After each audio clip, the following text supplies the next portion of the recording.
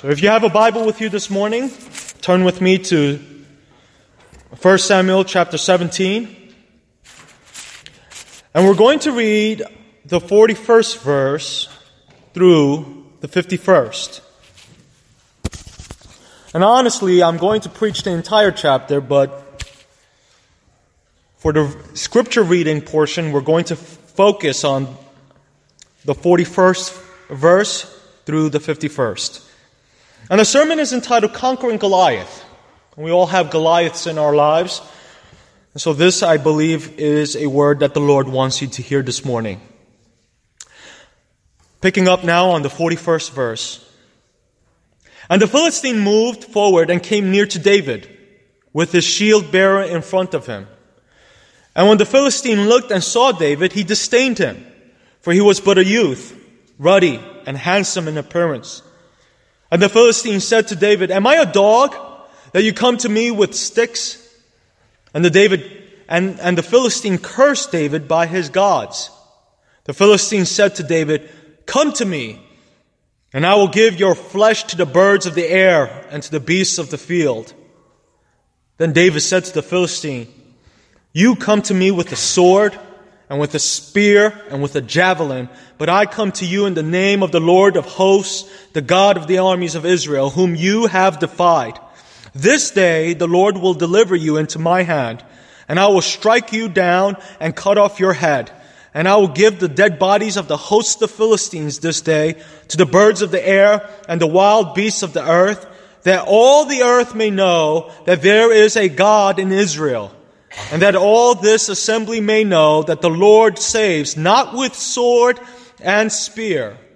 For the battle is the Lord's, and he will give you into our hand."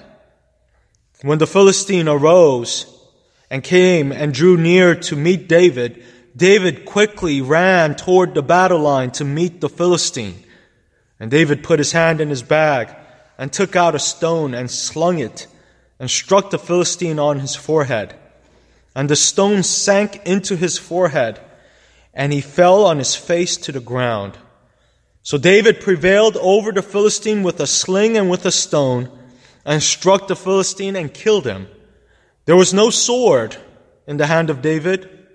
Then David ran and stood over the Philistine, and took his sword, and drew it out of its sheath, and killed him, and cut off his head with it. When the Philistines saw that their champion was dead, they fled. On July 4th, 1776, the 13 original colonies, through the Continental Congress, adopted and issued the Declaration of Independence. Through it, the American colonies severed their political connections to Great Britain. And as bold and remarkable as that document was, it wouldn't be until 1783 that the Treaty of Paris would be officially signed and Great Britain would formally recognize the sovereignty of the United States, thus ending 8 years of agonizing war. I bring up the American Revolution this morning because the story of our nation is really a David and Goliath story. We had no business winning the war. In fact, prior to 1775, America had no intention of being a sovereign nation. Once war broke out, the American colonies were made up of mostly untrained militia, while Great Britain had at that time the world's finest military. Prior to the war, George Washington himself had dreams of becoming a British Army officer. He dreamt of one day putting on a red coat and brass buttons. And once war began, he began to lead American forces, but found that many of his own people were, quote, "an exceeding dirty and nasty people," end quote. How the Americans were able to win the Revolutionary War is still a matter of great mystery to many modern-day historians. It is truly a classical story of David versus Goliath. And this morning's text contains one of the most famous stories in the entire Bible. In fact, you don't even have to be a Christian to know the story of David and Goliath. It is ubiquitously used as a term when people face monumental tasks against them. And while I believe that all of you are familiar with the story, I nevertheless felt that it was worthwhile to preach a message on this story because it contains so many pivotal lessons for all of us who are striving to enter by the narrow gate. In the New Testament, Jesus is frequently addressed as the Son of David. And I believe that it's important for us, and as I preach a couple of series of sermons the next couple of weeks, I want to focus on different significant figures in the Bible. And today I want to focus on David, because our Savior was addressed time and time again as the Son of David. Who was this man? Our Savior in writing history specifically chose to come from the family line of David, the son of Jesse. And until this day, Jews all over the world revere David as one of, if not their greatest king. And much like our nation, although David would one day become the greatest military leader in Israel's history, he started off as a hillbilly shepherd boy, untrained in modern warfare. And what David's story shows us is that God is able to work mysteriously and magnificently on behalf of those who humbly seek to serve God's people. This text this morning is a full 58 verses long. And so the way I'm going to preach the text this morning is to extricate or to pull out the main verses directly connected to the life principles that I want to convey. And to start off, I want to give you some context. After being led directly by God for many years, Israel suddenly decides to be like the other nations, and they ask their prophet Samuel for a king to rule over them. Samuel doesn't like the idea because the request is really a rejection of God's divine rule. Nevertheless, God grants the people their request and they receive their first king in the man Saul. Now Saul starts off his rule well. He starts off his career well. He's tall. He's competent. He's handsome. And there is a certain amount of respect for God in his heart. And things go well. He wins his first major military campaign against the Amalekites. He is a hero. But all of a sudden, Saul turns on his faith, begins to believe his own press clippings, and commits apostasy. He begins to live a life pursuing his own name, fame, and glory, and as a result, God rejects him as king.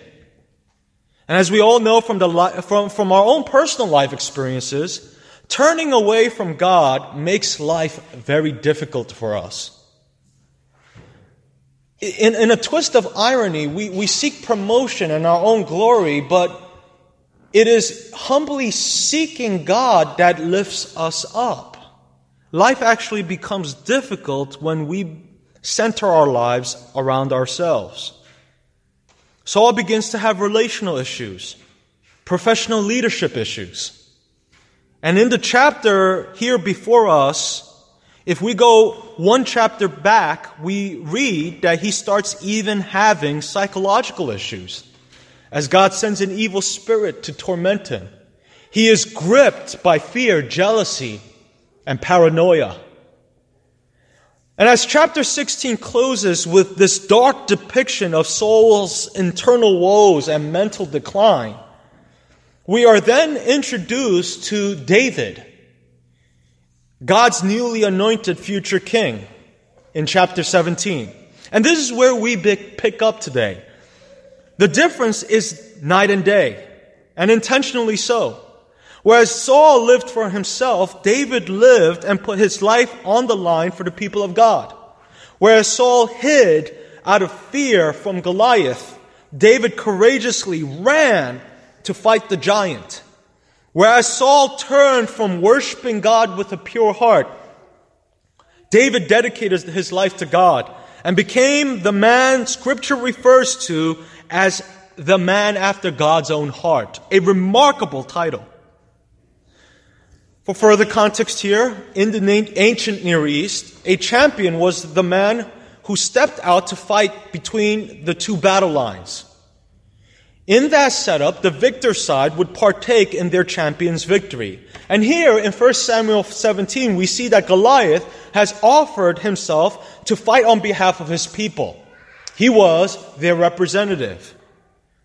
It was therefore Saul's responsibility to fight on behalf of Israel.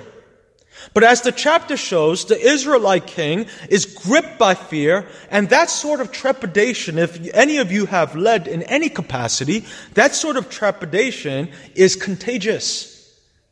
Verse 11 plainly states that Saul and all Israel are dismayed and greatly afraid. Bad leadership trickles down. And not just afraid, but greatly afraid. And here we now derive life principle number 1. Without faith in God, fear and anxiety will grip your heart. And it will only be a matter of time before it becomes manifest to everyone you lead. Think about it. David and Saul face the exact same enemy, did they not? Yet David, though smaller and inexperienced, became a conqueror, while Saul, on the other hand, chose to remain a victim. What was the critical difference? The answer is faith. Some of you are living with anxiety and fear, even as we now speak. You might be physically in shape and strong on the outside, but internally you have no peace. Maybe it's your workplace, your marriage, perhaps a secret sin that no one knows about, or your financial situation. Whatever the giant is in your life, it is whispering fear, and you are filled with anxiety because there is no faith in your heart. Your Goliath is crying out a verse 44 war cry. He is saying, "Come to me, and I will give your flesh to the birds of the air and to the beasts of the field." What will your response be? Will you succumb to fear? Or will you get down on your knees and gain divine help? Will you cower like Saul? Or will you be like David in verses 46 and 47 and say, "This day the Lord will deliver you into my hand. I will strike you down, cut off your head, that all the earth may know that there is a God in Israel, and that all this assembly may know that the Lord does not save with sword and spear, for the battle is the Lord's, and He will give you into our hand." What a response. The man literally runs to the battle. Listen, friend, God wants you to be filled with hope and peace. It is not God's desire that you live with anxiety. Philippians 4, 6 through 7. Two verses we're all familiar with. And if you're not, you should be familiar with this verse, because this is God's desire for you. Be anxious for nothing, the Bible says, but in everything by prayer and petition, with thanksgiving, present your requests to God. And the peace of God, which surpasses all understanding, will guard your hearts and minds in Christ Jesus. That sort of peace is available to you through Jesus Christ. Your life was not meant to be one filled with anxiety. You were not supposed to go through this life fighting it on your own. Gain peace from God. Life principle number 2 from the story of David and Goliath. Steer clear of negative people. Jesse had 8 sons. David was the youngest. The 3 oldest boys were already in the army and had followed Saul into battle. Go home and read the rest of chapter 17 when you can. Yet fear also gripped their hearts as well. While he was delivering food to his brothers, David happens to hear Goliath's taunting war cry. David instantly understands that in mocking the people of God, Goliath was actually mocking God himself, and so he seeks to defend God's honor and God's people. However, as soon as his intentions are known, Eliab, David's oldest brother, discourages David with some pretty harsh words, found in verse 28. Read the response from David. David answers him, but upon answering him, he doesn't stay around negativity. Instead, look at verse 30. What does it say? It literally says David turns away. He turns away from Eliab. And he speaks to others. Listen, friends, both fear and discouragement are contagious. If you're an optimistic person of faith, steer clear of those individuals who are always complaining, negative, and sucking the faith right out of your life.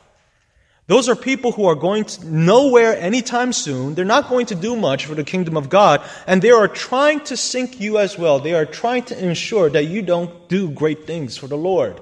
If God has put a vision and a passion in your heart, pursue it. Don't let anyone hold you down. No matter how many blessings God places in those types of people's lives, they will always find something to complain about and just bring your spirits down. And if you stick around that long enough, it'll start to wear on you too. And guess what? You'll bring it home to your wife, you bring it home to your kids, and pretty soon everyone is miserable. Stay clear of negative people. They will literally shorten your lifespan. And if you're one of those types of people yourself, then change. It doesn't honor Christ when a Christian is filled with pessimism. No one is edified by expletive-filled Facebook rants. And just as one tech sergeant in Nellis found out last week, such public rants could get you actually into serious hot water. The bottom line here is to be an encourager, not a discourager. What are some practical ways about this? Find a small group. Get with other men and women on base, Christian men and women who will help you stay positive and focused on the Word of God, who will encourage you and edify you. Deliberately and intentionally seek out edifying voices. And if you know you're pessimistic, ask the Lord to change your heart, to give you an edifying perspective of life. Life is too short, friend, for you to be living that way. Let's move on to life principle number 3 from the story of David and Goliath. Know your Goliath well. Know your Goliath well. David knew his enemy well. You see, Goliath's battle gear was the best that the highly skilled Philistines could muster, either by manufacture or by trade. The shield, the Hebrew here is sanah, was a large standing shield that covered the entire body. Because this period was just around the start of the Iron Age, most of his armament, as you see, was made of bronze, except the spear's head, which was made of iron. The Bible says the tip of his spear weighed 600 shekels, and that would be about 15 pounds. His coat of mail itself was 125 pounds. And on top of that, the man was 9 feet 9 inches tall. He would make Shaquille O'Neal look small. And while the average Israelite would have fought Goliath with similar weapons, David counterintuitively fights with 5 stones and a sling. Now, the staff is not David's true weapon here. It's included, and that's what Goliath focuses on. And when he makes fun of him, he says, "What am I, a dog that you come to me with sticks?" But the staff is not his true weapon. The sling was his true weapon. Now, before you just start thinking, oh, sling, stones, this was just luck, you have to understand history here. The sling was known as a weapon from Egypt, going all the way back to the beginning of the second millennium. In fact, if you read the book of Judges, when civil war breaks out, the Benjamites are known to be users of the sling, expert users of the sling, where they would sling these stones and they would not miss by a hairbreadth. These were the original snipers of ancient warfare. And slingers were sharpshooters, and they were pivotal for ancient warfare. And so I don't want you to get fooled into thinking that David was just going out to throw sticks and stones at Goliath here. He had a plan. And although God guided that stone into Goliath's forehead, David responsibly knew his enemy and used weapons that he knew would give him an advantage. Anytime you want to fight Goliath on Goliath's terms, you will lose. You need to fight smarter. So although in verse 39, Saul gives David his best warfare, David chooses not to fight conventional warfare and goes instead with his own specialty. Knowing your enemy in your situation is so critical in fighting an effective war, is it not? Going back to George Washington, he did the same thing in the American Revolution. Yes, it was God's hand that ultimately enabled us to win the war. But when Washington abandoned the guerrilla tactics that served the colonists so well in the conflict's early stages, he promptly suffered a series of military defeats.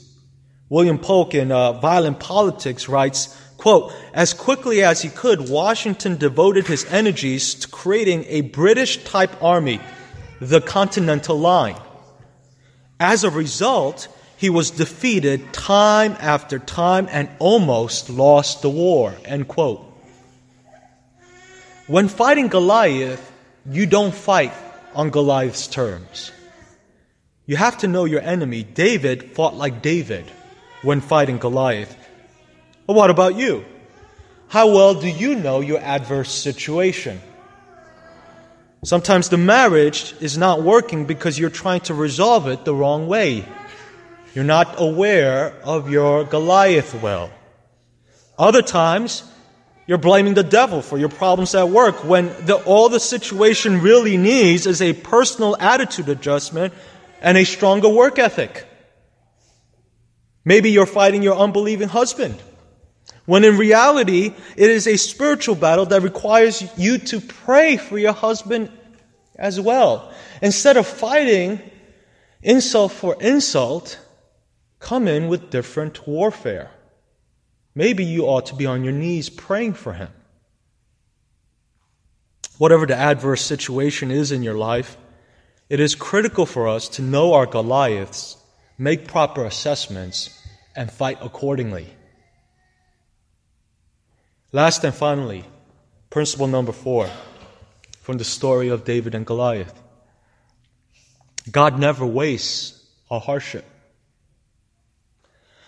Bears and lions were quite common in ancient Palestine. And before David became king, before he became a warrior, and before he became the killer of Goliath, David was simply a shepherd boy.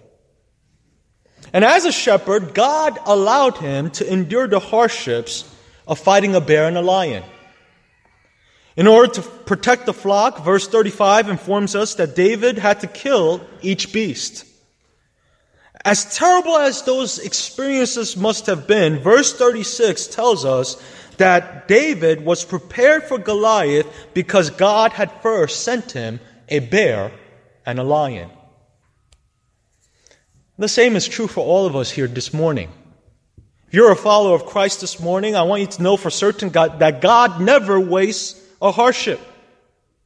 You might not thank God in the midst of fighting a bear or fighting a lion, but I want you to understand this morning that God is working in your life right now, working for good. Write that on your refrigerator somewhere. God never wastes a hardship. He never does. Perhaps you went through a difficult childhood. Perhaps you went through a season of difficulty in your marriage. Maybe you lost a child to miscarriage. Perhaps you've battled cancer. Maybe you're going through a difficult work situation right now, and you came to chapel for some consolation. Whatever your bear or lion is, I want you to take heart this morning and know that God is in the process of strengthening you through your difficulties, through your hardships. None of these things took God by surprise. In fact, God ordains all things to occur. He promises that He will be with you. And although you may not know why, God is working for your good. David wouldn't have had the confidence to face Goliath if he hadn't faced a lion in his past. I know for certain that I wouldn't be the man I am today if I didn't go through the hardships of my past. Sometimes I reflect upon that and I realize God was shaping me, as difficult as those situations were in the past. And that's why Scripture tells us to thank God in any circumstance. Because as difficult as your current trial may be, you know that God is in control and He is in the process of working all things for your good. Amen? God, after all, is in the business of redemption. Now, of what I preached this morning, all of it is true. However, if you don't know Jesus yet, it doesn't apply. This morning, if you still don't know Jesus as your personal Savior, I want you to listen to the gospel, and I urge you, I plead with you to subsequently make a decision for Jesus. Here's the gospel, that there is a holy God who loves you, but He must send all sinners to hell because He is God of justice and holiness. We're all sinners. We're born that way, and we live lives full of sin. Not one of us is without sin. We're all in need of a Savior. We're all headed to hell because of sin. But the good news here this morning, the great news, is that God loved the world so much, He sent His only Son Jesus, who was fully God and fully man, and He died on the cross for you. And He paid for your sins on the cross. 3 days later, He historically resurrected from the grave so that if you repent from your life of sin, meaning you break from your own selfish way of living and you turn and put your faith in Jesus Christ as your Lord God and Savior, the Bible promises that you will have eternal life and that for the rest of your life on earth, God promises to walk with you as He walked with David. That's the gospel.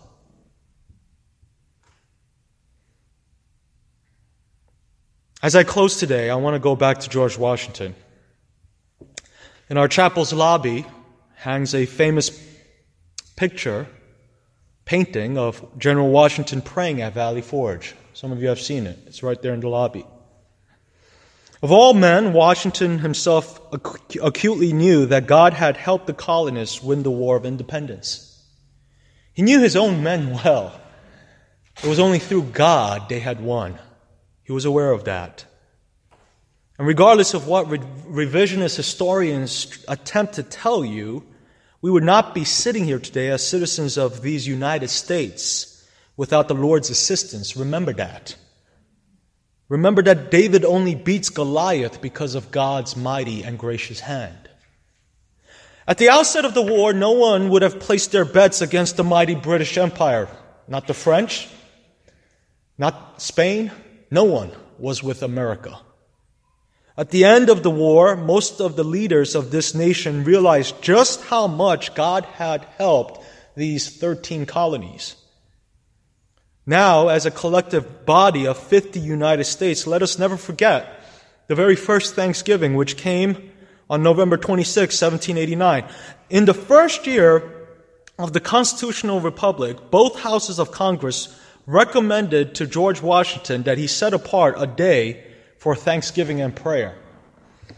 President Washington agreed and proclaimed the fourth Thursday of every November to be set apart for the expression of, quote, sincere and humble thanks to God for His kind care and protection of the people of this country, end quote. And then he goes on to express his gratitude, and he says, quote, for the favorable interpositions of God's providence, which we experienced in the course and conclusion of the late war, end quote. Which war was he referring to? The American Revolution. Washington knew that without God, they would have never won the war. But he also knew, just as David knew, that with the Lord, all things are possible. And no matter how dark the days must have been during that long stretch of 8 years, General Washington was able to see through faith that the Lord would carry them through. And we sit here today as fruit of that vision, as the United States of America. David had beaten Goliath, but it is through the Lord's mighty hand, not by our strength. I want all of us to recognize that, because for many of us, that's very good news. We feel weak. We feel as if Goliath is going to win. I want to encourage you this morning. Have faith in the Lord, because through Him, you are a conqueror. Let us pray. Father, we thank you, God, this morning for your word. What a word from the story of David and Goliath.